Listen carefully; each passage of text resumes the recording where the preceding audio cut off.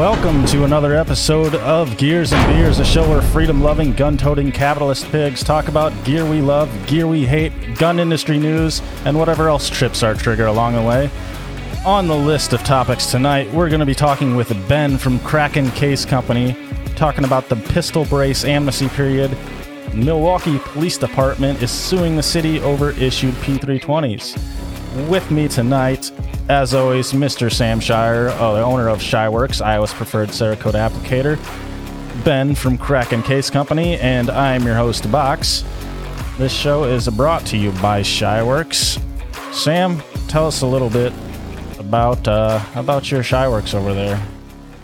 Yeah, if you guys are unfamiliar with us, we're Iowa's customer preferred Cerakote applicator. So what we do is we take your weapon, talk to you about what you want it to look like, and make it a reality. Whether it's just a simple color change to battle worn to camos or flag finishes, pretty much whatever you can dream up, we can make happen. Also, you can use coupon code LSLF10 on our website, shyworks.com. That'll get you 10% off everything in the cart, from lasered magazines to Glock backplates, mag bases, patches, shirts, hats, all sorts of goodies. That's coupon code LSLF10. Yes, sir. We are also brought to you by Ballistic Imagery Brand Building Photography. Check them out on Facebook and ballisticimagery.com. Ballistic Imagery, make an impact. Okay, Ooh. Well, let's start talking and get rid of my fucking music there. I always have so many technical issues. Man, you're playing that music loud. We're getting hyped up on the way in. That's right. Yeah, hell yeah. Got to get people excited. Hey, Nick, how you doing? So we're here with, as I mentioned in the introduction, Ben with Kraken Case Company. How you doing over there, Ben? Good, man. Thank you guys for having me on. Absolutely. Thanks for coming. I saw you were sipping on something a little bit earlier. Are you a whiskey man? Yeah, I am. Bourbon typically, but all I had was some JD in the house, so I grabbed that on my way out to the garage. My lair out here. Oh, just straight whiskey, huh? Good man. Nice. Good man. I'm a Jack Daniels man myself, kind of. Nice. I love that stuff. Yeah. What are you drinking, Box? I was looking at some Jack Daniels. I went down to the gas station right before we started, and I was looking at it. I was eyeing it, but then I saw some salted caramel whiskey from Bird Dog. so I bought that. Man. I'm drinking that with Sprite, of course. It tastes just like your peanut butter whiskey, but it's pretty good with Sprite. I got a little tuned up last night on it was Traverse City Whiskey Company. My buddy said to try it. It was this peach bourbon, and it was actually really good. And it was 35%, so it was, it creeps up on you a little bit. And by the time I was like, oh God, I gotta go to bed. I gotta go to bed. I'm not young anymore, so I can't hang like that. Boy, I feel your pain. Once you hit 30, it seems like everything just the hangovers, they just get worse and worse. No, they just add every decade adds another day onto your hangover. It's true. It's very true. You were saying, I guess the 10 to 20, I don't really have a good gauge on. So we'll start at 20 and go from there. Yeah. 10 to 20. Valid point. They were still terrible at 10 to 20. I think it was in our email exchange. You mentioned that you were out setting up your hunting property. So you're a hunter. What are you hunting for? Yeah, so we have so we're based in Michigan. Kraken's based in Michigan, and then my buddy and I have a hunting lease up in northern Michigan, whitetail primarily here in Michigan. So we have a square mile that we lease up in northern Michigan, about 3 hours from where I'm at right now.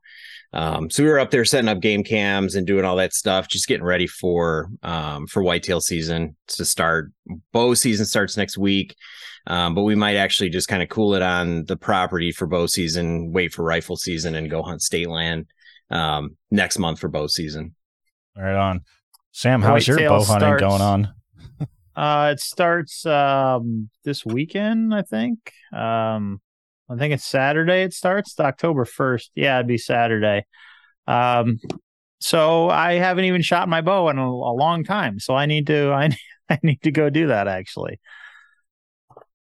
Unfortunately, I didn't get out at all last year, so I'm hoping I will this year. I feel like after you got that $1 that's hanging on the wall back there, you just kind of gave up on it. Yeah. You're like, oh, I got one. I'm done. You got your hanger. Yeah, you can just shoot those from now on. Yeah, exactly. Just put meat in the fridge, in the freezer, and call it good. Who gives a crap? Yeah, that's all right, man. Hey, man, if you're seeing something, you're winning, because half the time you go out there and you're like, oh my god, I didn't see anything. Yeah, I went 5 years. All I do is bow hunt. I don't gun hunt or anything. I went 5 years without getting one, and that was my last season. And then I ended up getting that guy back there, and he was a hell of a good one. I was happy with it. So was that 10 point? I can't. Yeah, 10 point. Yeah. Nice. Yep. He's not huge, but I was damn happy with him. That's what she said. For 5. That's right. Win. Sorry, couldn't help myself.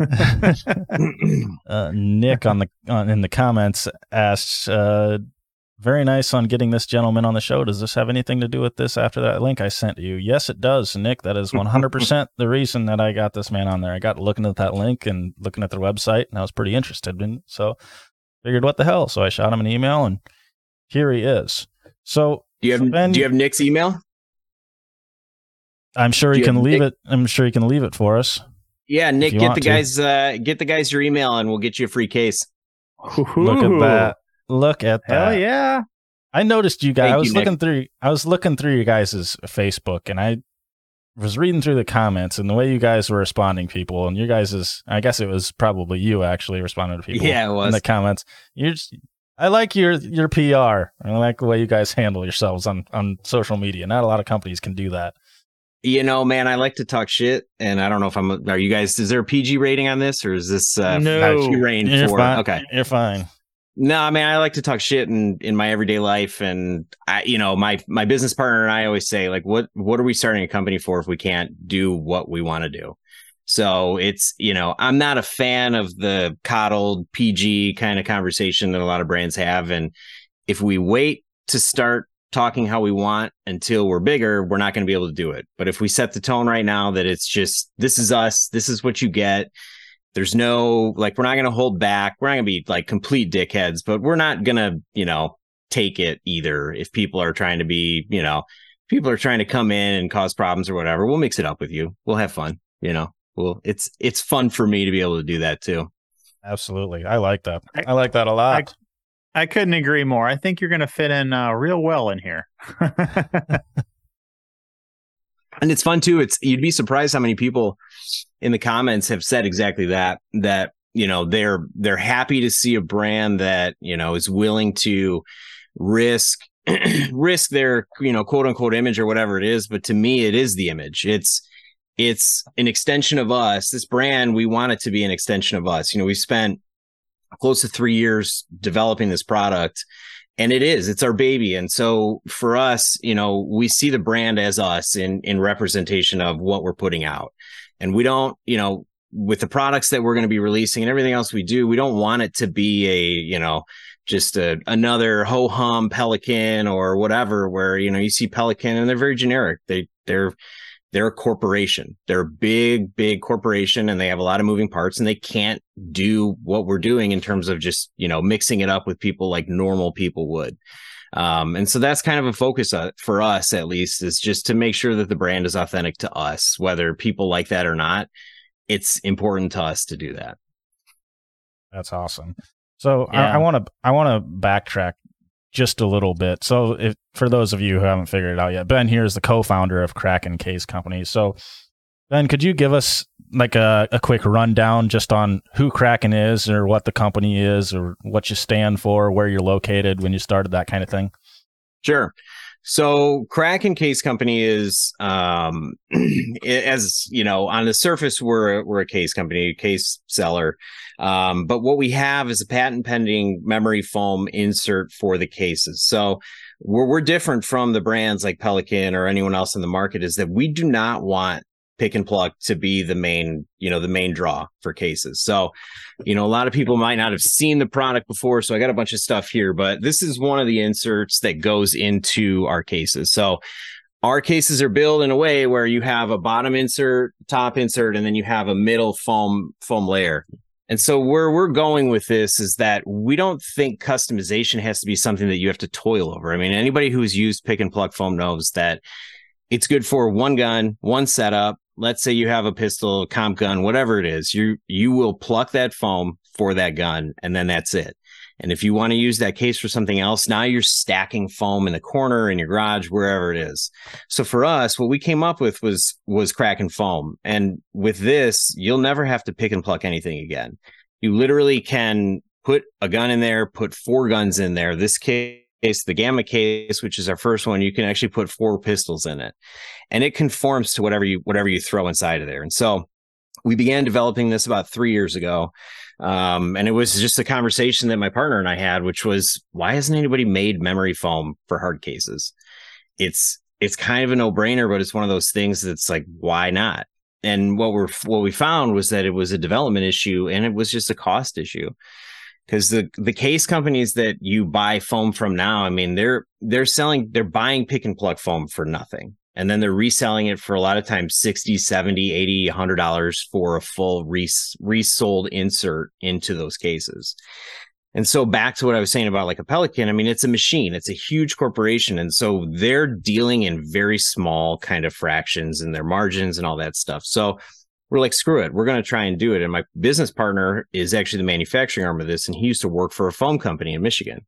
So we called up the foam company. He was like, hey guys, we have an idea. Do you think this is something that we can do? And they're like, yeah, that sounds pretty cool. Why don't you guys come in and talk about it? And that was the beginning of this whole escalation of 3 years of R&D, trying to figure out exactly the right foam, the right process, and everything else that goes into it. Because we wanted it to be something that wasn't just like, hey, we took a pillow from, Bed Bath & Beyond and cut it to fit this case. What do you guys think? This foam was developed specifically for hard cases. And when I say that, I mean, we have the memory foam component, but we also have a top layer on this. This layer is very tough. I mean, you can see, like, I'm pulling on it. It's not going anywhere. It's built to withstand a lot of shit that you're going to throw at it. It's cut resistant. It's heat resistant to 400 degrees, sustained bursts of 800. I mean, I literally threw lit matches on this and they just fizzled out before they burned it. It's water resistant, oil resistant. And so, if you have knives, if you have, guns, oil, dirty, whatever it is, we wanted the product to be able to withstand the actual use that you were going to put it through, instead of what normally people see, which is pick and pluck foam. Once you take those centerpieces out, it falls apart. It doesn't work. You drop it. It just, for our perspective, it sucks. So that's really the gist of Kraken Case Company. And so we don't manufacture our hard cases. We buy those, but we do manufacture our foam. And so it's a reverse model of what the other case companies are doing, which is they make the cases, they buy the foam, we make the foam, and we buy the cases. And it gives us a lot of flexibility to be able to just see something that we like and say, we can make that.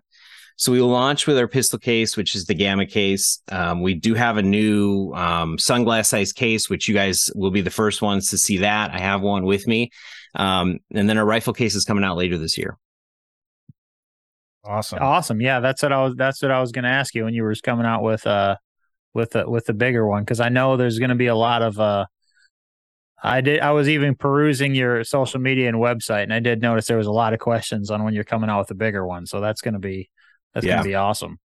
It's interesting too, because it's like a lot of people may not think about a lot of the stuff that goes into this, but when you consider manufacturing, it was easiest for us to focus on a case that was manageable, not only from like a useful size and everything else, but it's also, when you're R&D in something and you're going through a lot of waste and material and things that are going into these cases so that you can perfect it, that stuff is not usable. You're buying it, you're producing it, but it's going in the garbage almost every time until you get that perfect piece. And then from that perfect piece, you begin producing the manufactured ones that you're going to sell.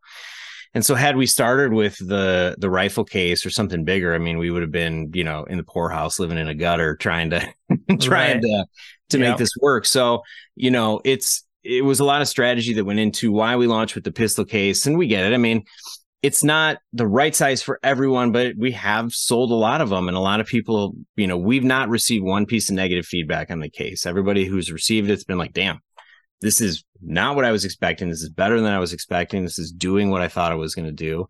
And so we're, our social media, our brand image, all that stuff, we think through that, but we're also doing a lot of time thinking through the product development and the release too, and making sure that what we have is exactly what we want to have for the next few years while we're growing this. And we're making sure that, if we're sending a case to someone, we want them to be happy with it. We don't want them to come back and be like, man, what is this? So that's why it took us 3 years to get to this point, and why we launched with the case that we did was because this one was the best case that we wanted to launch with, to be able to say, hey, it's an affordable price point. You can try it before you go out and you buy a rifle case, which obviously will be more expensive. We didn't want to hit people with a big sticker before they'd even have a chance to try something, and then not have an opportunity to have an affordable case to get in and say, hey, oh, wow, this is pretty sweet. So it's kind of funny that you're on, actually, because it wasn't a week or two ago. I don't even remember what I was doing, but for some reason I was wondering how people make foam. Like, how the hell is foam made? So my question is to you is how do you guys, what's the manufacturing process? How the hell do you actually make this foam? Yeah, I mean, it's I can't speak to all foams. Obviously, it's, foam is like anything else. Tons of shit is developed in different ways. Ours is a liquid product. It starts as a liquid product. I wondered. We use molds, and one thing that we're doing that a lot of other brands are not. I mean, you do see some brands that are foam companies that will laser cut. They'll do all sorts of shit in the lid, but it's laser and there's waste and all that stuff. We're pretty much a no waste production process, and I'll get back to the actual process. But in the Gamma case, we have our logo, our icon in the lid, and we'll be able to do that for B2B partners, brands, and in the future we may get to a point where you may be able to upload a photo and actually get custom lids for your cases right there. Today we're just focused on our brand, but the reason that we can do that is because our foam starts out as a liquid. So we can make molds and pour and have whatever we want in that, all the way down to photorealism. That manufacturing process would be much more difficult, time consuming, but it is possible. There's all sorts of crazy stuff that you can do with aluminum molds when you're pouring liquid into one. And so it's like how it's made. I mean, it's, there's an assembly line type deal. There's a conveyor system, there's robots, it's all automated. And we work with a partner who does stuff with Reebok, Nike, all the big players that, they want shoe soles or gaskets for their automotive doors.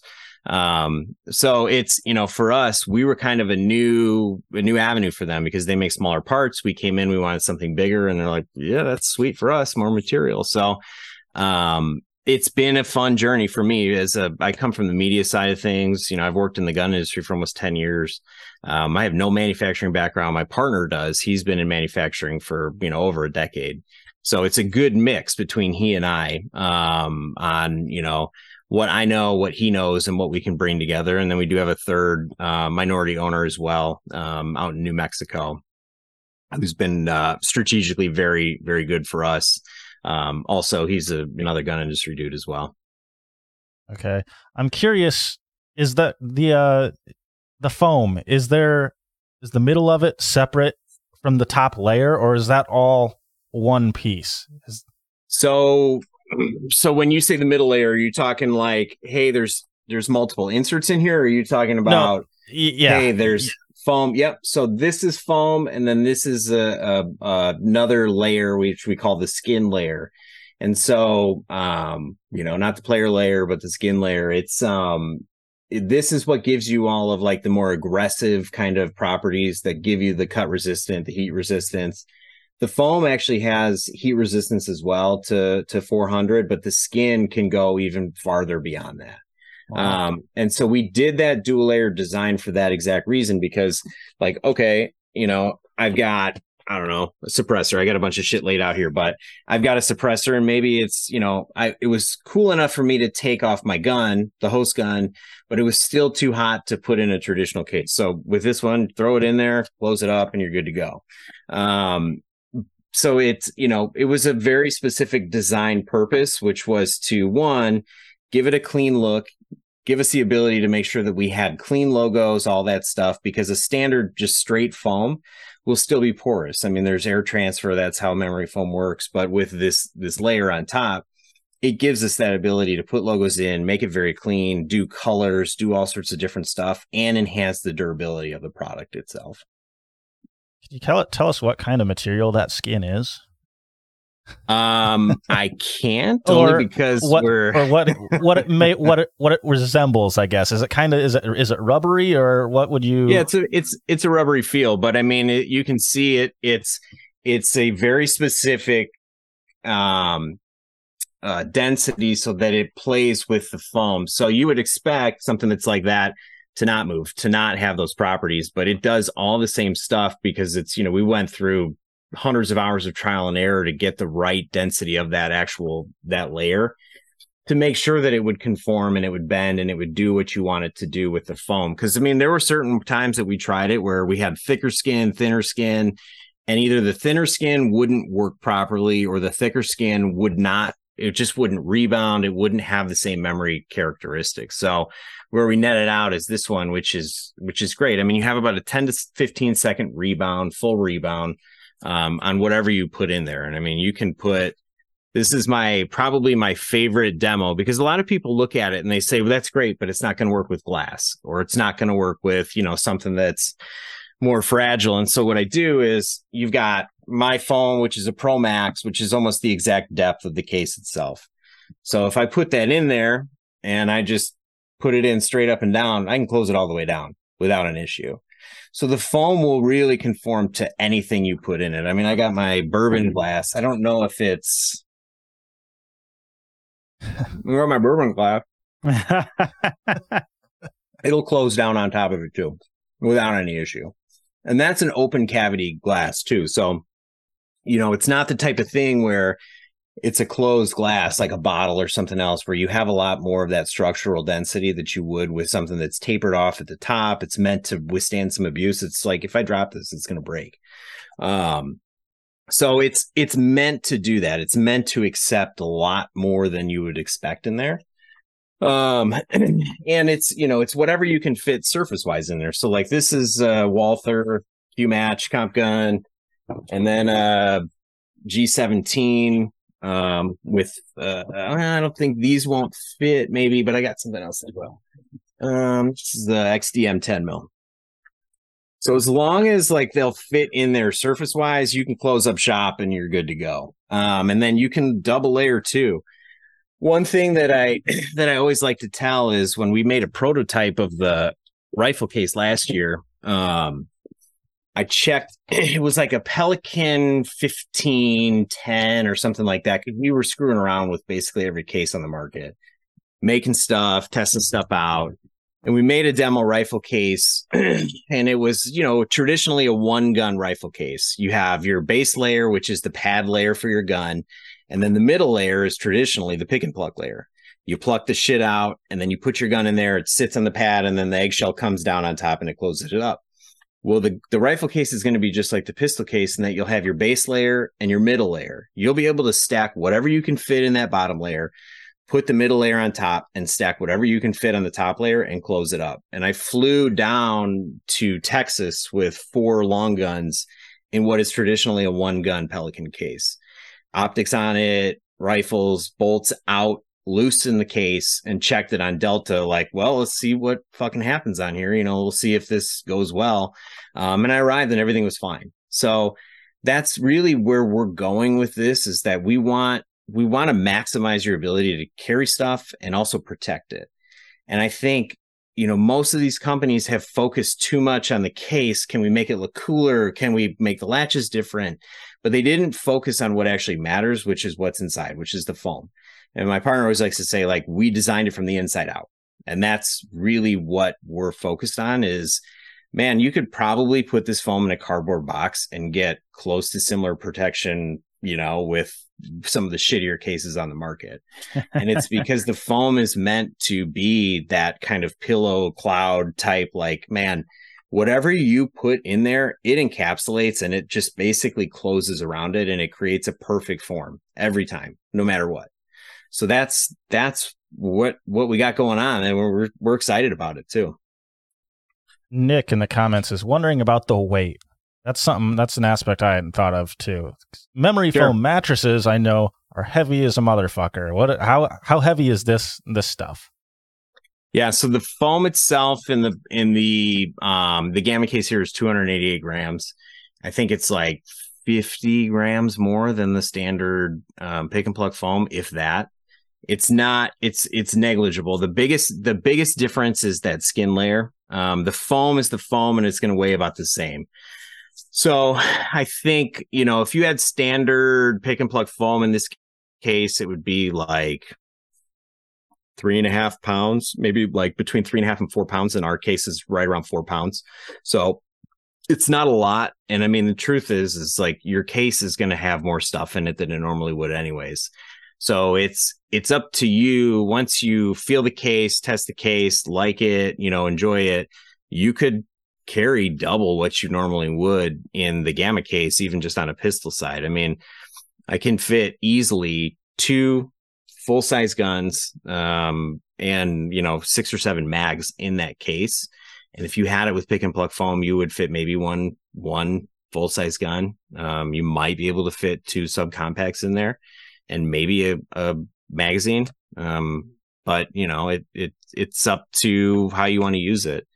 And we've done a lot of drop testing too. I mean, it's always funny to see, people talking shit in the comments, and they're like, "Oh, okay, well, put a gun in there with some mags." And it's like, man, how about I put like 3 guns in there and mags in my eyeglasses, or I'll put 6 eggs in there and throw it off a 30-foot roof. Like it is funny to see what you can do in this. And I still get shocked a lot of times when, I'll put stuff in there and then I'll be like, "Oh God, is this going to work?" And then it does. And I'm like, "Oh God, it worked." I mean, it's shit.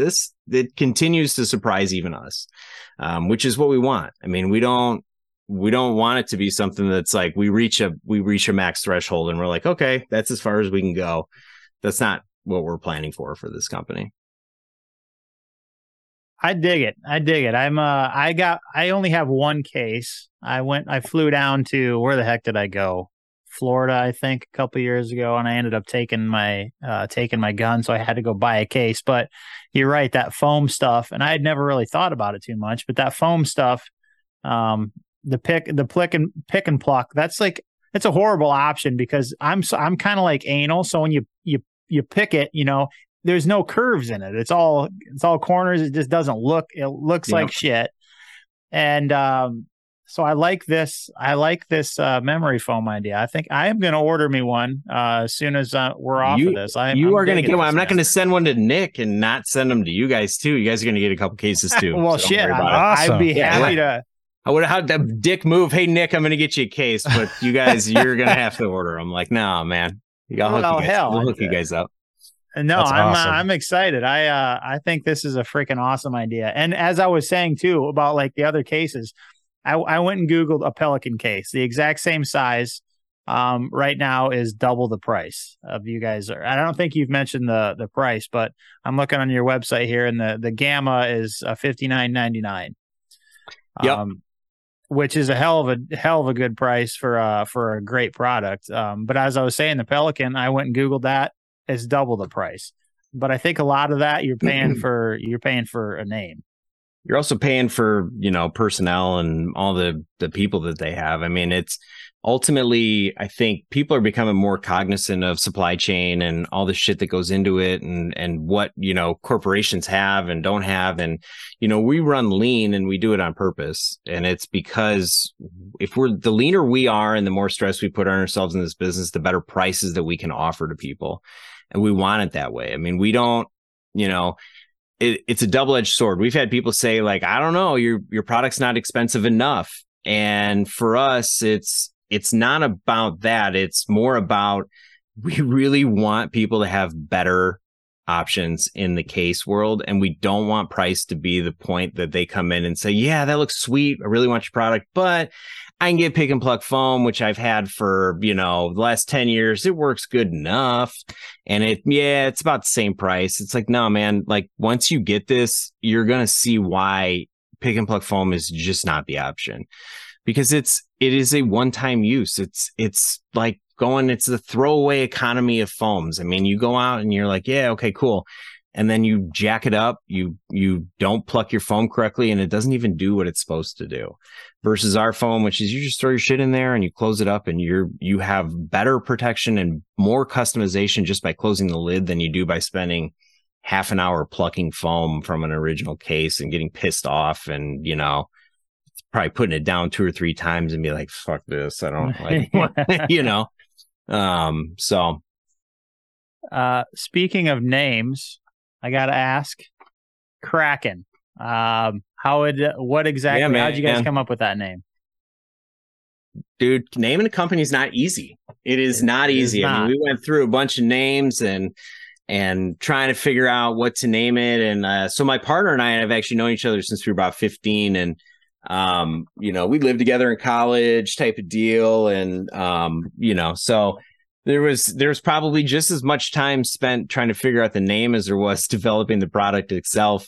And I think we netted out on Kraken like this year before we launched, but we both liked it. And it's one of those things where it's like, man, you sit around, you say a name, you're like, that's cool. And you're like, that's not fucking cool. I don't like that, and the more times you say something, you're either going to get pissed off and you're going to pretend like you like it, or you don't, you'll be honest and you'll be like, I don't actually like that.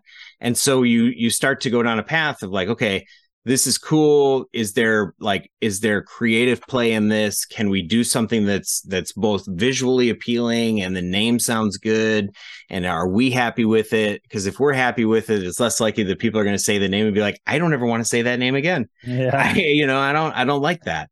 So the Kraken was the top of the list for us because, one, it has a lot of mythos to it. Obviously, it goes back to the Greeks. There's a lot of discussion. Was it the Greeks? Was it the Norse?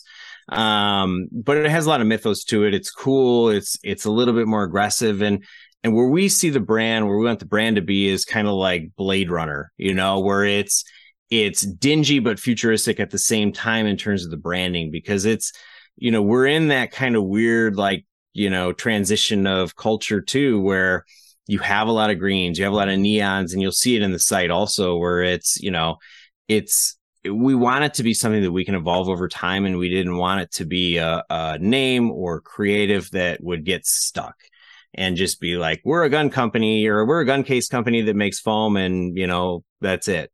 We wanted something that we could evolve into, and I think Kraken does that for us.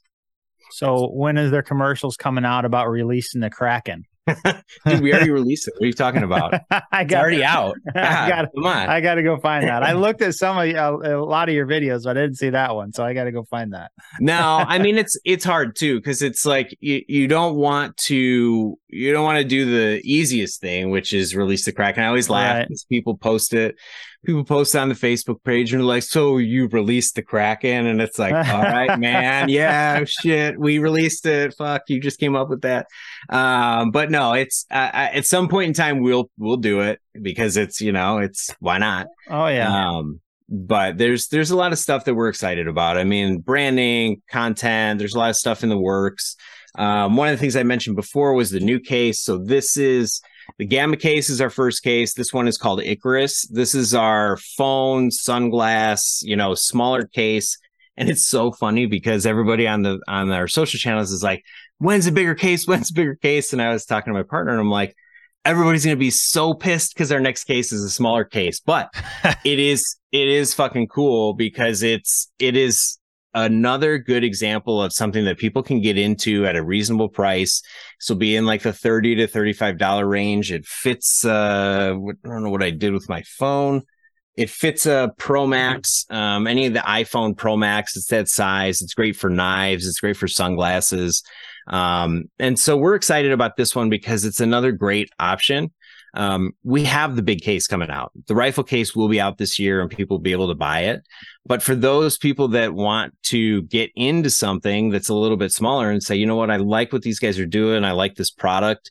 I just want to make sure that they're selling something that I really actually want. This will be an even more affordable option that is useful also. I mean, we're not selling products just to see what it's like. This is something that you can put your phone in, put your sunglasses in. It's multi-purpose, and you can throw it and beat the shit out of it, and it will keep your stuff safe. And that's really ultimately what we're going for, are products that are affordable, useful, and do what we say we're going to do, which is keep your shit from breaking. I don't remember if it was mentioned or not. Are these cases waterproof? Yeah, they are waterproof, dustproof. They have pressure valves on them. So, they do all the things that you would want a normal hard case to do, which is another, thing that we go for. We don't, we're not choosing inferior products just for the sake of profit margins. We're chasing the best possible cases that we can get out to people with, also that fit into our manufacturing process and provide, the best prices, the best end product. I see that on a lot of cases of pressure valves. Explain the need for those. I mean, is it just a flying thing when you're flying, or what's the need for the pressure? Depth, height. I mean, it's basically just to let the pressure build up in the case out of there. And so you see it a lot in the case company we're using right now is very dive specific. And so it's one of those things where you don't want the case to pop open, burst, it's pressure building inside the case. So you want to be able to let some of that excess pressure out of the case. Sure. Gotcha. You guys have any questions? Sorry, I've been ranting for this turned into the Kraken podcast for the last 10 minutes. Sorry. I mean, to be honest, you've been talking and I've been over here checking off questions. Like, God damn it, I'm running out of shit. I did want to talk a little bit about you. And you said you had a history or a background in media and the firearm industry. Can you tell us a little bit about that? Yeah, so I've worked for a company for the last 10 years. And so on the media side of things, and I work on the content side. So, managing blogs, on the gun review, gun content, video content. We do a lot of hunting content. I'm actually still full time at that company. And so we've been, I mean, we're dual pathing it. Like every startup is, you work 2 jobs until you just can't do it anymore. The company gets to a point where you can go full time. And so that's what I've been doing for the last 10 years. And I've built a, big Rolodex in the gun industry. And one thing that I think people would be surprised about is that, we're like super cautious about how we're trying to get the word out there and get the products out there. We're slow playing everything for the sole purpose of making sure that we're growing the brand properly, and not just flooding the market and not meeting the demand or the expectations of the consumers. I mean, it's easy, I think, for brands to launch and be like, we need to sell as much shit as we can in the fastest amount of time. And if we screw it up, it doesn't matter because we got money coming in. For us, we're being very specific and very calculated about how we grow so that we can give consumers and our customers the same experience across the board. Because we don't want to do is sell something and then have it be a 3-week delay, or sell something and someone gets it and it's like, well, we rushed it out the door and the manufacturing process wasn't quite there, and that's okay because you don't know any better. It's like, no. We are very specific about what we send to people, making sure that it's good, making sure that the product is right. And so, we're going through this and saying like, okay, when we launch this is what we're going to do. Like maybe we pre-sale, maybe we have limited quantities for the very specific reason that, what you get is what we want you to get and not just a rush product. But back to my day job, it's very specific to a lot of stuff that you guys have probably seen in terms of gun reviews and all that stuff. It's, if you go on my LinkedIn, you'd be able to see what company it is. It's, I don't know if you've heard of the Firearm Blog, Outdoor Hub, All Outdoor. There's content sites that I work with those guys all the time. And you go on the sites and you'll see, I mean, there's no content about Kraken on there. I'm very, very, church and state about my day job and my side job and making sure that what I'm doing with Kraken is after hours scheduled, and so it's difficult, but it's worthwhile. I think most people you guys are here and doing this podcast, and I think most people have evolved into I just have a bunch of jobs that I do, and it's, it's great. But for me, it's my day job and also Kraken. And that's my focus right now. Sam looks like he has something to say. No, I just had a shot of whiskey, a little snort of whiskey. I remember my first time I had whiskey. So what about your background in firearms? What's your history with firearms? Yeah, it's funny. I think I'll be the first to say, and I think we've got such like an interesting community in the firearm community. So I didn't grow up with guns. No guns in my household. My dad never shot. No one taught me how to shoot a gun. And it was, I think maybe 12 years ago, 10 years ago, when I got married, and I was like, I need a gun. Like most people, I think, start down this path. They're like, I feel naked. I need a gun. So I went to a local gun store, and I just walked in, like dork supreme. I'm like, I want to rent a gun. And I rented a 1911 45 ACP, and I shot it. And I was like, cool, that was pretty sweet. And it's, and it started from there. And so I'm never going to say that I'm like Mr., know everything about guns, know every tactic, and, I'm civilian military master, whatever. I wasn't in the military. I'm not a LEO. I just like guns for the sole purpose of what they provide to you, which is protection and not a guarantee that you're going to be able to do anything to defend yourself, but it gives you the ability to do it. And I think in the world we have today, there's too many people that are willing to farm out their safety and security and ignore the things that are most pressing in their life, which is saving your own life, saving your family's life, or saving the life of people that are around you. I've never been in the position, but I can only imagine what it's like to watch something happen and be powerless to stop it. And I think for me, that's where guns come in. And it's a very, very specific thing that you have to respect it and you have to train. And I just had a long conversation with someone at my son's soccer practice today. He was a former cop, and we were talking about it. And I said, man, you look down the street, I bet you every third house has a gun. I bet you of that, 75% of those people probably bought a gun and never shot it. And it sits in their house. And it's sad because we look at it and we say, okay, I bought a gun. I checked the box. It's in a box in my house, and that's it. It's like, no, man, there's so much more to it than that. You get your gun, and then yes, you shoot it, but then how are you shooting it? Is somebody teaching you how to do it? Or is somebody helping you understand the dynamics of shooting, reloading, tactical reloads, understanding, like, even though you have a gun, even though you're armed, do you even need to engage this person? Do you need to pull your gun? Are you in a situation where you pulling your gun is actually going to help or hurt? And it's one of those things where it's like, man, once you go down that rabbit hole and you start thinking about things critically in the gun world, you're like, shit, I really don't know what the hell's going on. And I don't know if you guys have a similar thought on it, but it's, 100%. It's humbling. It's as humbling as you allow yourself to be humbled. And I think a lot of people refuse to be humbled when it comes to guns.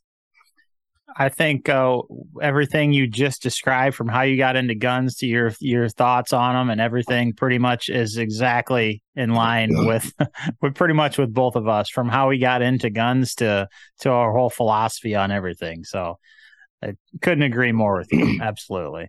Yeah, it's hard. And it's the other thing too that I think it sucks about the gun industry is a lot of people raise their hands and say, yeah, I want to train. I want to learn something. And then you have people that don't know what the fuck they're talking about that train you. And if you're uneducated, you go to someone who's also uneducated, but they seem like they know what they're talking about. And that's hard too, because it's, how do you decode that? How do you break away from that and find people that really do know what they're talking about and give you the information that you need to save yourself or save someone else if it really goes to that point where you have no other option. Do you read very much? Random question. Do you read much?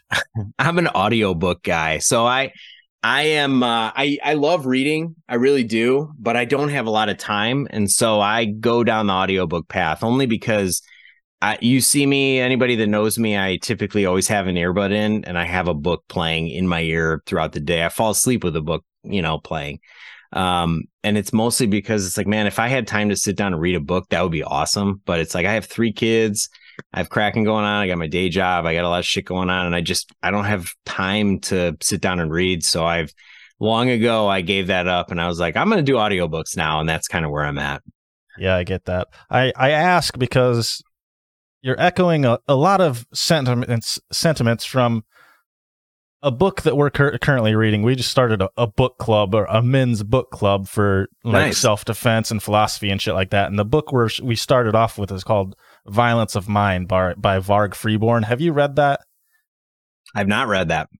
It's almost like you're just reading out of that book, echoing Really? a lot of sentiments that he has in that book. And that's what it reminded me of. And I think So it sounds like you would enjoy that book. I'll tell you where a lot of this stuff came from. I met a guy, I don't know, like 6 years ago, Jim Staley. He owns a company called Tac Gas. At the time, it was primarily Deliberate Dynamics. And we did some video work with them, and we filmed this trailer for this show that was like a pilot.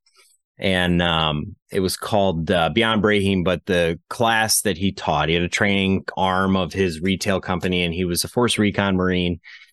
And he did a force-on-force training called Gunfighter, and it was like, hey, we're going to beat the fucking shit out of you, and we're going to show you that you don't know what the hell you're talking about or what you're doing. And so we did this pilot, and I'm like, damn, that looks sweet. I'm going to sign up, and I'm going to go. So I went to this course, and when I tell you that this was the closest I've ever felt like I was actually going to die, I mean it.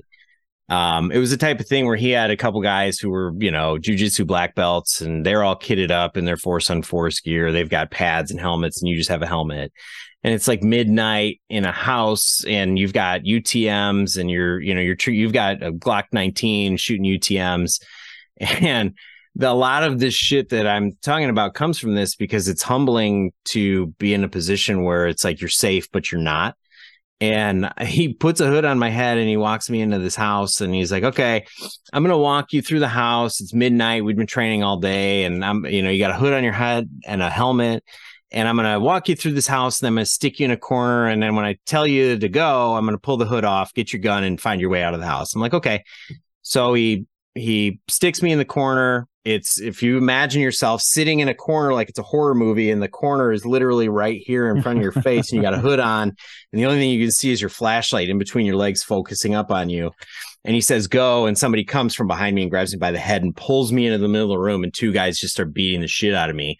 And you got this guy screaming at you, and he's like, they're going to fucking kill you, And so a lot of it comes down to, for me, it's like finding ways to put myself in situations which are safe, but at the same time, they'll teach me that, one, no matter how much I think I know, I don't. I have no clue. I really don't. And 2, they give me the ability to be able to learn and reflect and go down a path that says, like, okay, you just took yourself and you did something that, 1, you probably were scared to do in the first place. And 2 is like, man, that's real life. Like, no one fights fair. No one is going to treat you well and be like, okay, in this scenario, I'm going to push you, and then you need to come back and draw your gun and shoot me. It's like, no, man, like, I'm going to beat you until you can't fight anymore. And then we're going to beat you some more, and you have to keep fighting, because if you don't, you're dead in real life. And so there was a lot of reflection coming out of that training, because it was ultimately like, man, I really, like, I was at that point where I was like, oh man, I got a gun, and I'm like, I got a gun in my house, and I'm good, because I'll just like draw it and go, and I know what I'm doing. And now it's more of like, look, even if I have a gun in my house, I'll tell you the first thing that I would do is collect my kids. If I wake up and I'm on the second story and I hear something downstairs and I really think it's something, I'm not going down there to look to see what it is. I'm going to go get my kids. I'm going to bring everyone into one room, and I'm going to draw a gun. I'm going to close the door. I'm going to call the cops. I do not need to ever shoot a gun at a person if I don't have to, because typically what that means is that they're going to shoot back at you. And if I can avoid that, I would love to do that. at all costs. And I think, it's hard to decide at some point where it's like, look, yes, we all have these ideas of like, man, I got a gun and I've trained and I'm a gunfighter now. It's like, hey, dude, like I'm a dad and I'm 39 and I'm like out of shape. And, I don't need to do this to prove that I'm a man. What I need to do is the right thing for my family and the right thing for myself and everyone else, and make sure that I'm approaching every situation clear-headed and right-minded, and that I'm doing what is right no matter what. And you can't really do that if you don't think about that stuff beforehand and really think through like, okay, somebody breaks into my house and I'm upstairs and they're downstairs. Do I need to engage them? I don't know. Probably not. Not if I can call the cops and then get there in time and I'm ready if I need to do something else. So that was a long-winded way of saying, like, I really try and reflect on a lot of things that, could happen, or I see a situation and I sit down and think about it. I'm like, okay, what the fuck would I do if that happened to me? Like, damn, I don't know. And then go down that path with that kind of lens. Too many gun owners have a distorted view, like a Hollywood view of how things are going to go down if they think they ever need their firearm. Like they're going to kick down a gun and go rolling across the floor and John Wick 14 dudes in the face in 3 seconds. No, you're most of you are probably just going to shit your pants and not really do anything.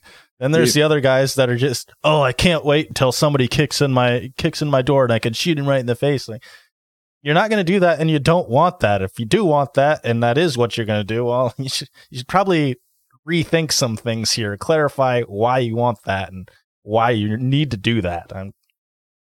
Yeah, it's like self-awareness is the first step to true, like, potentially life-saving kind of, decisions.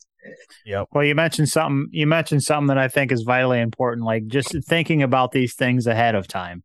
Because that's one of the biggest things is know what the hell you're going to do.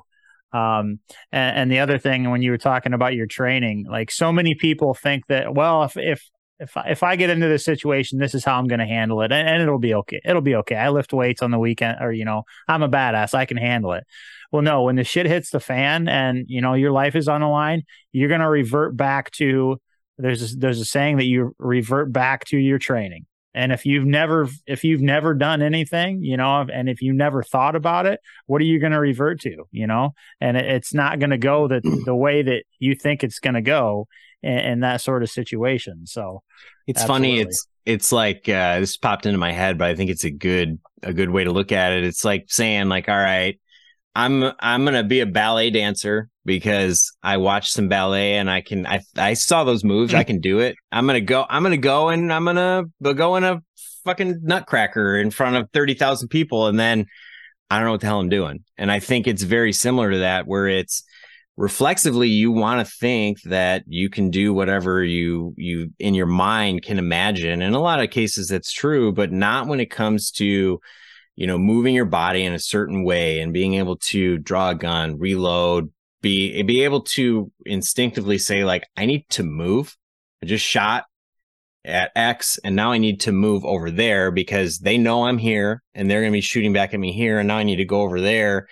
And I think it's, it's, you don't know what you don't know. And, I think everybody that is willing to and is willing to spend time to learn is just helping themselves down the road to be more humble and be like, damn, okay, I'm glad I did that. I wish I could speak as eloquently as you do. I've been trying to say like 90% of the things that you've said in this podcast, I've been trying to say for like 3 years now. Hey man, don't worry about it. The more you think about it, then it just spews out. Sometimes I'm just like, I'll sit and talk for a while and then I'm like, shit, hopefully people aren't getting sick of hearing me talk because I've just been talking for 20 minutes straight, Yeah, that's us on the podcast every week. We listen to ourselves. Well, I think I sounded like an idiot here. And do I actually sound like an idiot? Nope, not too bad. Well, I know you guys had other stuff that you want to talk about. One thing I'd say is head over to KrakenCases.com for anybody that's listening. Check out the cases. I'm going to send you guys a couple cases to check out. And then, I will create I can create a discount code for your users. We'll do it live free. We can do free shipping on that. For anybody that's listening to the thing, I'll have it set up by tomorrow. So that code will be live free for anyone who's listening and wants to get a case with free shipping. You are welcome to use it. Awesome, man. Awesome. Thank you very much. You got it. We all appreciate that. No problem. Yeah. Wow. Didn't expect half of that shit. Hey, man. Okay. Yeah.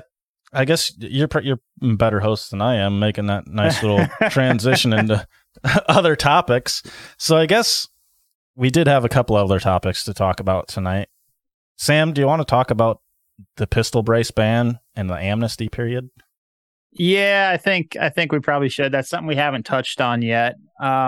It's something that we've talked about off and on for the last couple of years. Everyone knew it was coming. But essentially what's going on, if you're not familiar, the ATF has changed their mind on pistol braces. So I think it was back in like 2012. I believe it was under the Obama administration that the ATF first okayed these.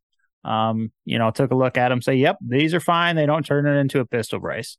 And since then, the first one was like the first pistol brace was fugly. I mean, it was an ugly thing. But ever since then, technology's come a long way in the design and everything. And people were basically using them as kind of workarounds a little bit. But now the ATF has decided that is no longer okay. And they are basically kind of by decree saying that any weapon with a stabilizing brace on it is going to be a short barrel rifle. There's a lot more jargon to it than that. There's a whole freaking worksheet with you got to add up a bunch of things, and if you get over like a 4 or something like that, that it's an SBR. Well, there's no stabilizing brace basically in existence that's going to pass that whole test. So what the ATF has decided is they're going to give us an amnesty period. I believe this is starting December 28th is kind of the loose date on this. But you'll have 90 days to register your pistol braced AR or pistol braced gun as an SBR. And they're doing the amnesty period on this, so you don't have to pay the $200 tax stamp. So you got to send in, to my knowledge, you have to send in pictures of it as well. There's just all sorts of really shady shit going on here. But my question is, if you have to send in pictures and all this stuff, I have lots of questions actually, but that seems to imply that they're going to be able to deny you if you have to apply for this. I mean, it seems very odd that you would have to send in pictures at several different angles. I believe they want one of the back angle and all. It's ludicrous, but it seems to me that they're not going to just accept anyone if you have to apply for this. And the second question I have, I believe Gun Owners of America put out a statement the other day that said, being there's 20 to 40 million of these in America, if everyone was to apply for this, that it would, at the current rate, it would take the ATF 80 years to work through all of these pistol braces and approve them. So how is this even feasible? How are they even going to do this is my question. I don't understand. I'm sure they got some sort of amazing algorithm like Facebook to just go right through them. They'll be done in like a month. This one's good. This one's not. This one's good. This one's not. And the computer's going to make the decisions for them. Right. Right. And this is the other part of this is, I don't think people really realize this has been talked about for a long time, but people don't realize that if the ATF decides to come down on you and you get in trouble for having a SBR, that's no joke. This is not a slap on the wrist type of situation. This is 10 years in prison. And I believe it's like a $250,000 fine. I mean, this is not some, just some ticket they're going to write you to say, don't do this again. And what's really baffling me is I have not seen this massive outcry yet. I'm hoping that's coming. But I think the ATF just thinks they can get away with this because of the whole bump stock debacle And now the trigger, rare breed trigger debacle, they're just kind of getting away with this shit. But those were kind of under the radar stuff. And pistol braces are so mainstream in the gun industry now. I mean, bump stocks weren't. These triggers aren't.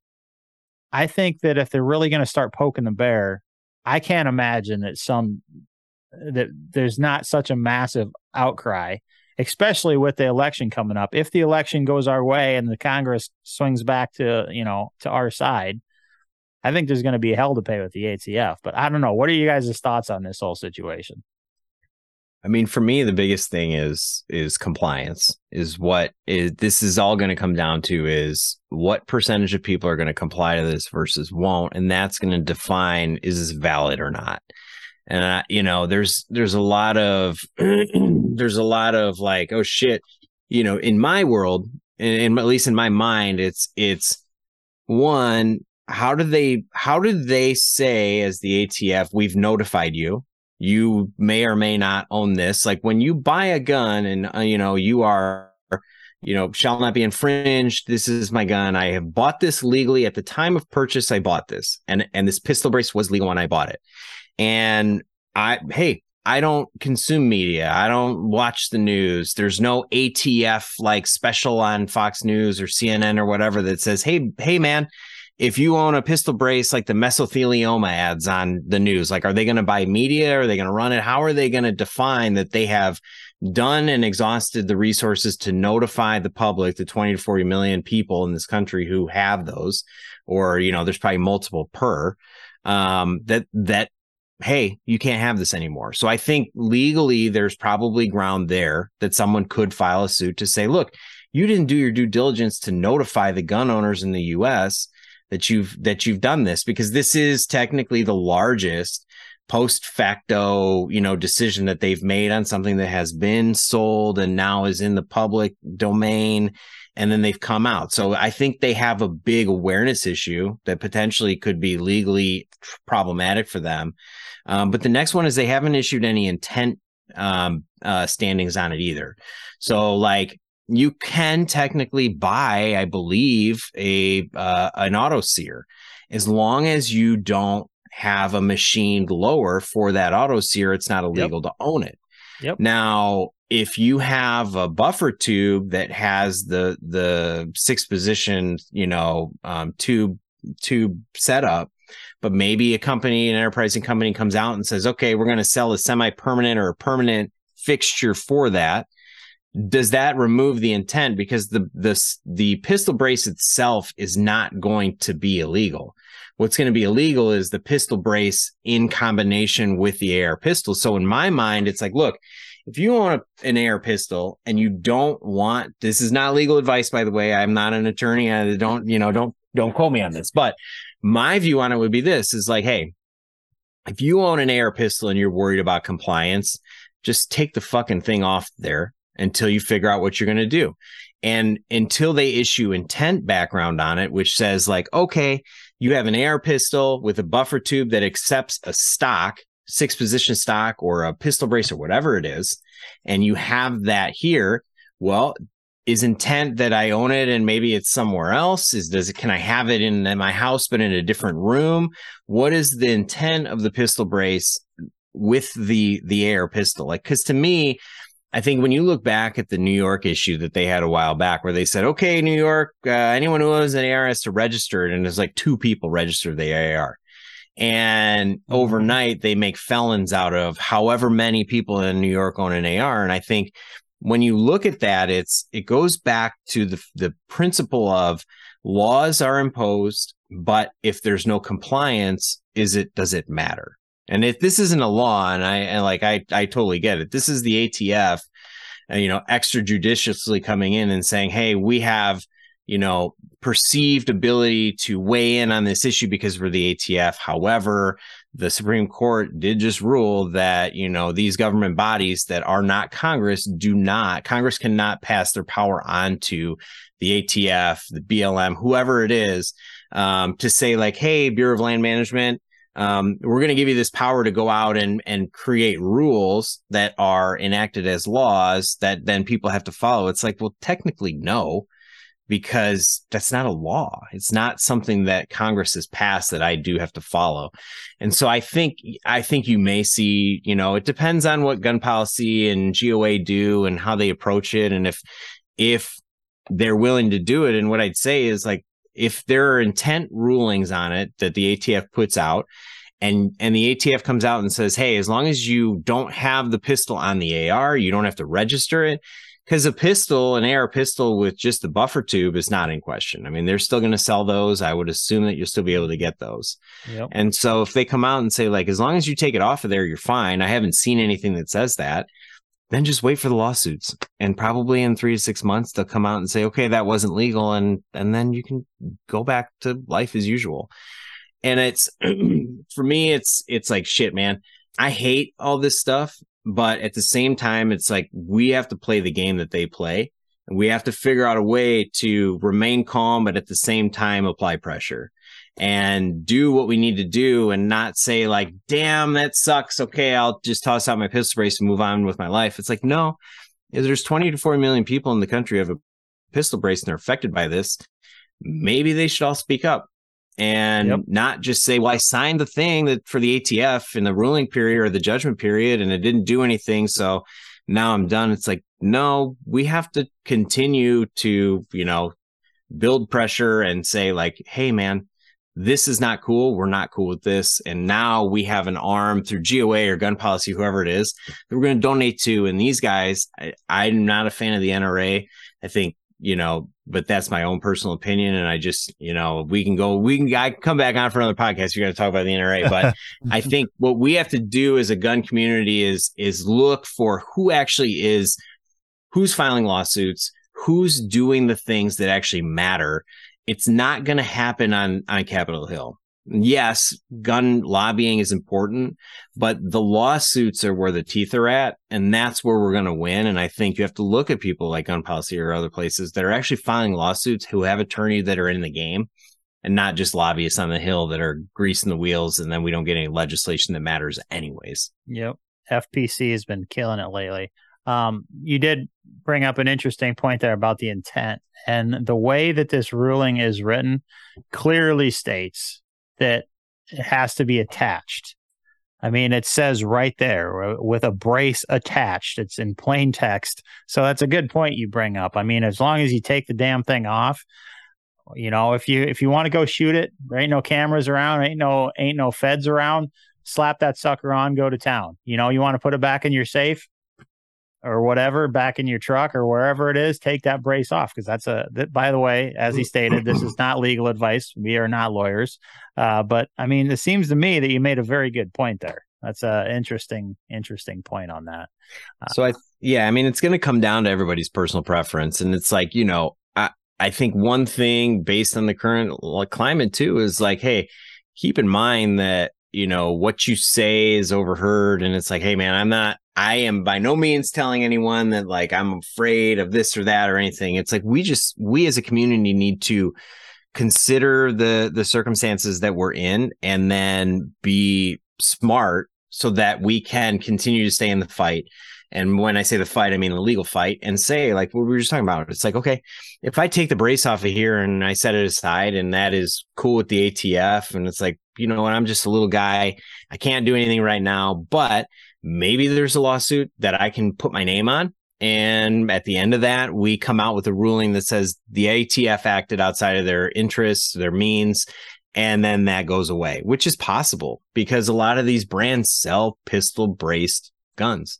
And so it's a decision of, how do we band together? How do we pivot from here without, hair on fire, and look at it and say, like, this is not going to be the only time this is going to be common. This is going to be something that we will continue to deal with as long as the ATF is permitted to make rulings on accessories and things that are maybe a little bit beyond the firearm world, and say, okay, how are we going to handle this? And I think that's one thing that we as a community need to figure out. Yeah, I think that's the most important thing, is to just remain calm and band together and figure out how to make this work together. That's absolutely excellent excellent advice. And that's one thing I wish the gun community, I wish we were a little bit better at that. Just sticking together. But, I guess we have our opportunity now to do that a little bit. So, and we like to talk shit to each other. That's damn right. We are good at that. Yeah. But it's, it's also, it's one of those things where I've found that even if you're talking shit, most of the time when people get together, they end up liking each other. And I think we're all being polarized in this thing where it's, I found myself turning into like that guy who has a litmus test where it's like, my wife wants to hang out with someone. And I'm like, what is the husband like? What is he? Does he at least like guns? Do we have anything to talk about? So it's, man, it's challenging out there. It's challenging out there as a, middle-aged dude trying to just get by and not, offend anyone. But at the same time, I like offending people, so it doesn't bother me that much. Yeah. Yeah. Box, what are your whole thoughts on this deal? Before that, we got a comment. Look up West Virginia or telling the ATF to look up West Virginia versus EPA possible domino effect. Is that the recent Supreme Court EPA ruling? Yeah, I was wondering about that. They've really got some balls coming out with this like a month and a half, 2 months after the Supreme Court's like, no, you guys gotta quit doing that shit. I'm kind of curious about that. But yeah, my thoughts on it are a little bit different than your guys. I mean, I agree with everything you said, but it seems to me like they know exactly what they're doing and they're trying to piss off all the gun owners and turn us into extremists, if you want to call us that, so then they can tag us as terrorists later down the road. It seems like they're doing everything they can to demonize us and make us look like the worst people, because they know the majority of people I don't think are going to comply with something like this. And when we don't comply, they're going to be like, those are not law-abiding gun owners. Those are extremists. They will not follow the law for the nation's safety. So I feel like they're doing this to demonize an entire culture. Am I off base? I mean, I think part of the issue that we run into is like you've got the higher ups that have the control of the making the decisions at an ATF or FBI or whoever it is, and then the common agents who they mostly go along with the orders, but they're the ones that actually have to fulfill on the the rule or whatever it is. And it's like, hey, shit. How far down the rabbit hole is the ATF going to go on this? Is it going to be like the other things where they reach out to any company who has sold an AR that has a brace, and when they don't have compliance, are they going to go down that path? Because that is a very scary thought. And at the same time, it's like, okay, you want to talk about conspiracy theories. It's like, look, what they're saying is that you will need to essentially go through the NFA process for a pistol brace, and they're going to give an amnesty period.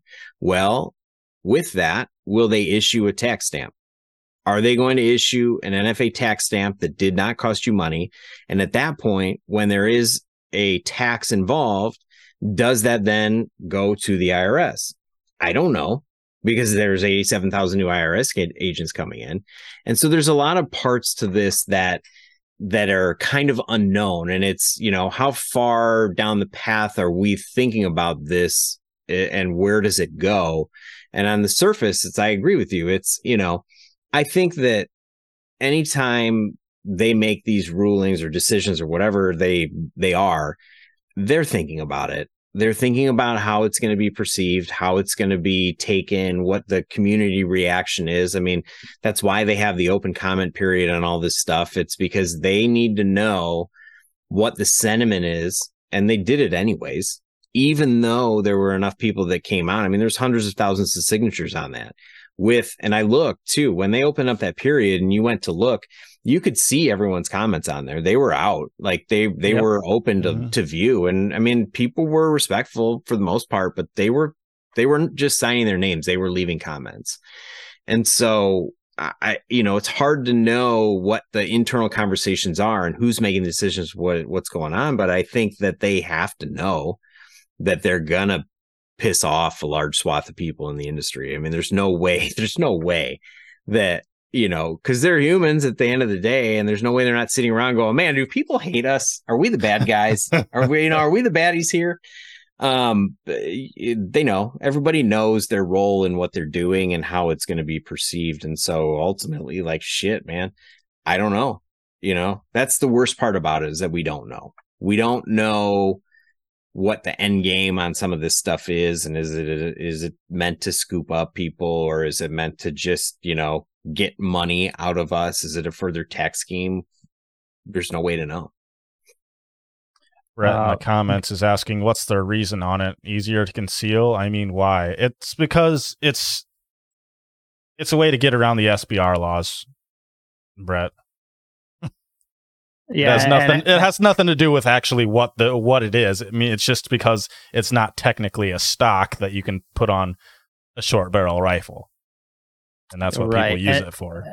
And the funny thing is, if you look back into why the NFA was started, specifically the short barrel rifle situation was back because, I mean, Tommy guns and all that shit were big time, and they were too easy to conceal under a coat when they were smaller like this. So that's the whole reason that whole situation started. Well, this now is not even close to that, because if you look at an AR pistol, if you add a brace to it, it's much less concealable. It's much longer. So like their reasoning, there is no good reason for it, to answer your question. It's 110% about control and money. That's absolutely all it is. Control and money. That's my viewpoint on it. And infringing on the rights of the disabled. That's a pretty big piece of this too. I mean, that's true as well. They got to be pretty upset about this. Now they have to pay $200 just to use their AR. Yeah, absolutely. But yeah, ultimately I think that's all it is. Control and money. It's usually any final thoughts on that? No, I mean, I think ultimately it sucks. It's just, and it sucks from the perspective of like, man, think about all these companies that make these braces and the companies that have product inventory that they are going to have to just toss out. Mm-hmm. And, I hate to see brands get screwed in the process of, just running their business with what's allowed. And then one day someone comes along and they're like, you know what? We don't want that anymore. And I know you probably have hundreds of thousands of dollars in inventory in that, but you just need to get rid of that. It's for the good. It's for the good of everyone. Right. Does that make you feel good? So that's one of the shitty parts about it too, is like, there's so many people that get screwed in this process of extrajudicial, decisions by the government. And that's the same way what everybody's dealing with right now with the whole firearm, redefining a firearm and a frame and 80%ers and everything. There's a lot of companies that are just getting completely freaking hosed on that. And there was no bill passed. They're not breaking any laws that Congress passed. This is just some bureaucrat that decided, hey, screw you, we're going to put you out of business, So Nick says, for this amnesty period, does it have to be mounted to a gun? To my understanding, yes. I mean, because during the amnesty period, you have to send in pictures. Obviously, you have to send in your whole form, fill out your form and everything. But to my understanding, you also have to have pictures of the gun to prove that it does have a brace on it.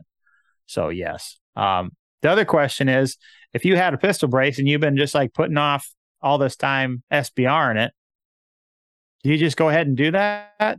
Or I'm in that situation. I got a personal gun that's got a brace on it, and I've been meaning to SBR it for years, but I never did.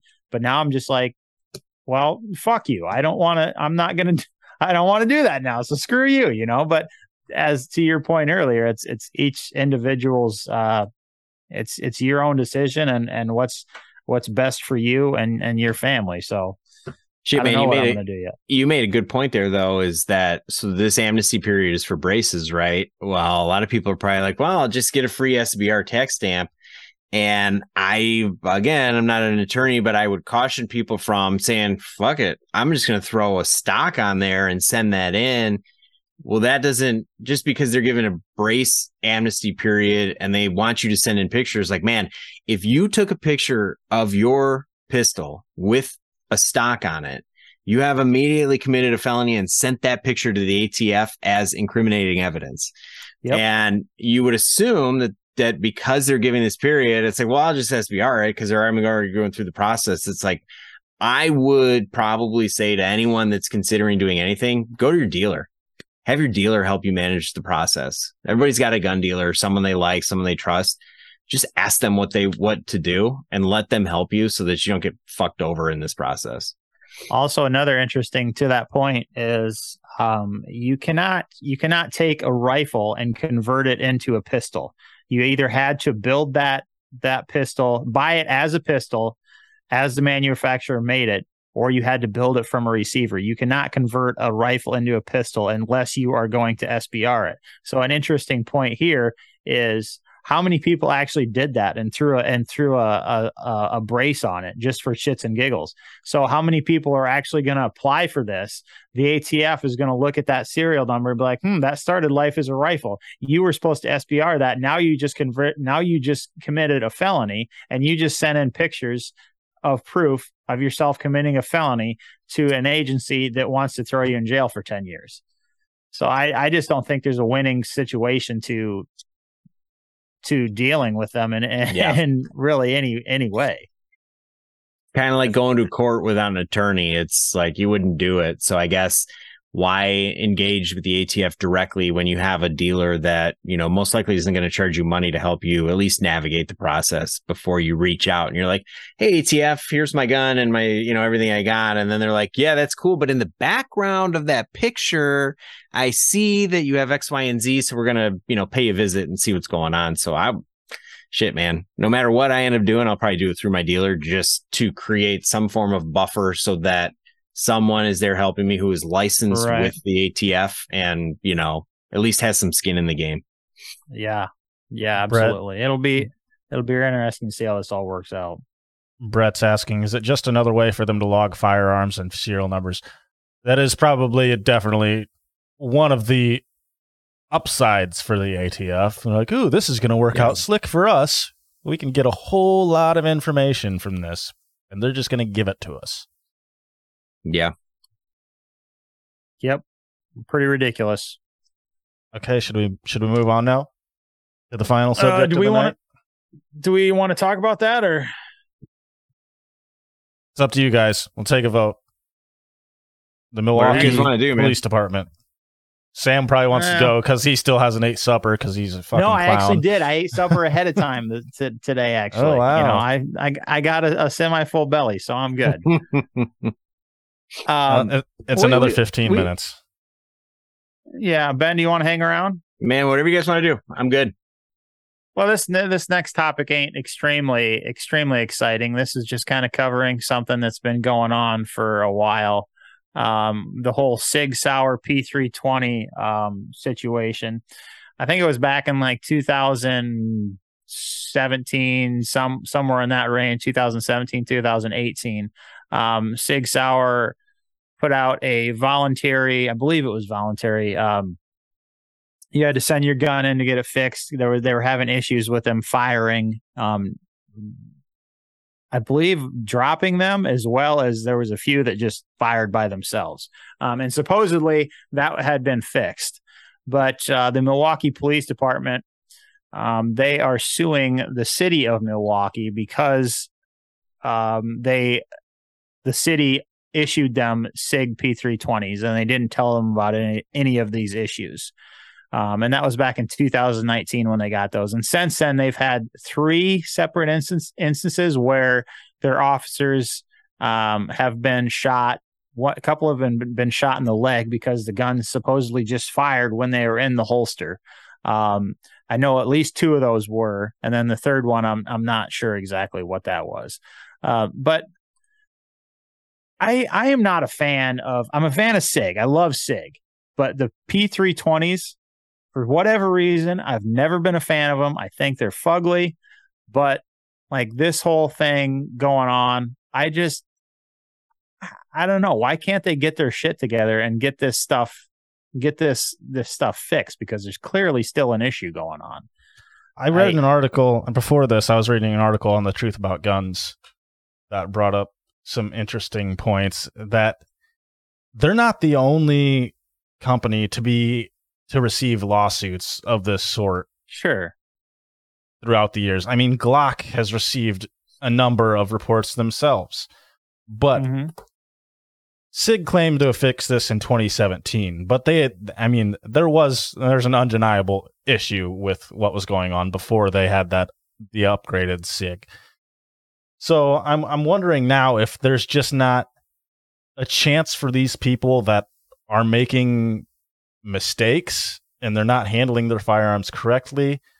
They're getting complacent with their handling a little bit, and then they're using that precedent before. They're like, oh, SIG's been known to just randomly fire off in holsters, whether I dropped them or whatever. I think they called it illegal momentum. Whereas, this has been done before. This is my chance to not look like a total asshole and not get fired by my police department. Because I don't think there's been nearly as many civilian lawsuits as there has been lawsuits from police departments. I could be wrong on that. Yeah. Sorry. Go ahead. No, go ahead. Sorry. I was just going to say, I haven't heard, to your point, about civilian lawsuits. And I mean, I do think that I think discovery will be interesting depending on where this goes, because it's okay. What kind of holsters are they using?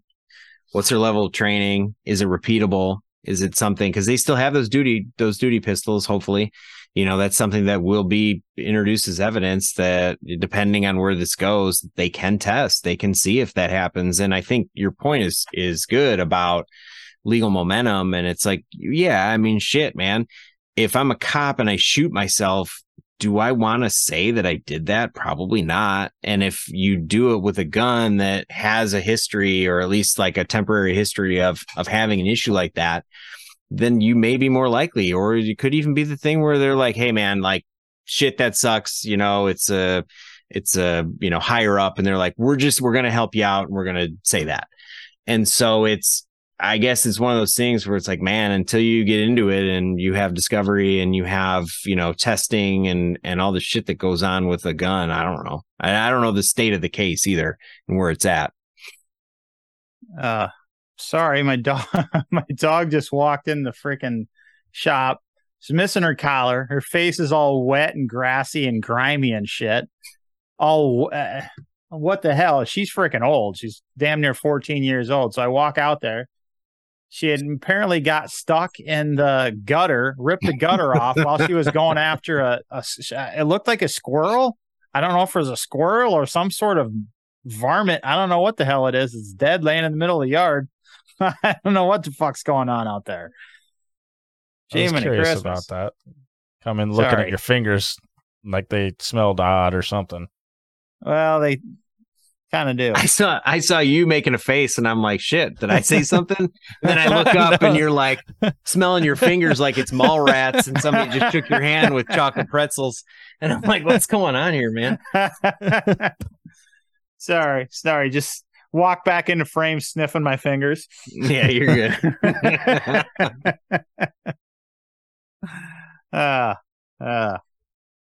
Okay, well, do you have anything more to say about that, Sam, or did you miss like half of it? I missed kind of half of it, but I didn't have a whole ton other to say on that other than what I did in the beginning. But I'm sure you guys covered it. You're still high on the scent of what was on your hand. Yeah. You want us to wait until you come down and then we can finish this, or? Yeah, you caught me. You caught me. Yeah, you're good. Did anybody see if he still had pants on when he came in? Wait, you guys have pants on?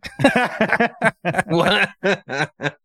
See, I normally I wouldn't wear pants, but my fridge is all the way back there, so I got to get up and go into frame, right? In order, then everybody sees me, and it's all awkward. Okay, well, if nobody has anything else to say about that, I think we're gonna call her a night. So thank you everyone for stopping by, especially you, Ben. Be sure to check out Kraken, and as of tomorrow, I believe you can get free shipping if you use the code LIVEFREE. Checking out on, is it Kraken.com? KrakenCases.com. Absolutely. Be sure to check them out. They've got some really cool things coming up, and I think they're going to make a pretty big splash in the industry, to be honest. I'm pretty excited about them. Again, thanks everyone for stopping by. Be sure to listen to our entire catalog of podcasts on most major podcast providers and also on our website. If you enjoy what we do and you want to help support the show, check out our Subscribestar page for exclusive content and other benefits. If you want to get involved in the conversation and the community, join our forum over on lifeshortlivefree.com. And if you aren't aware, Gears and Beers is streamed live every other Wednesday night at 8:30 Central Time on YouTube, Facebook, Twitch, and our website. We would love for you to come get involved. Check out our sponsors, Shyworks at shyworks.com, and Facebook, and Ballistic Imagery at ballisticimagery.com. And once again, check out krakencases.com. And that's all we have for you tonight. Thanks for stopping by once again, and Sam, sign us off. Yep. Thanks, guys, for hanging around. Thank you, Ben, for stopping by. This was a fun one. I really enjoyed it. Yeah, thank you, guys. Make sure you're checking out all our other podcasts on major podcast providers and lifeshortlivefree.com. Until we talk to you next time, remember, life short, live free. God bless. God bless. From the ATF.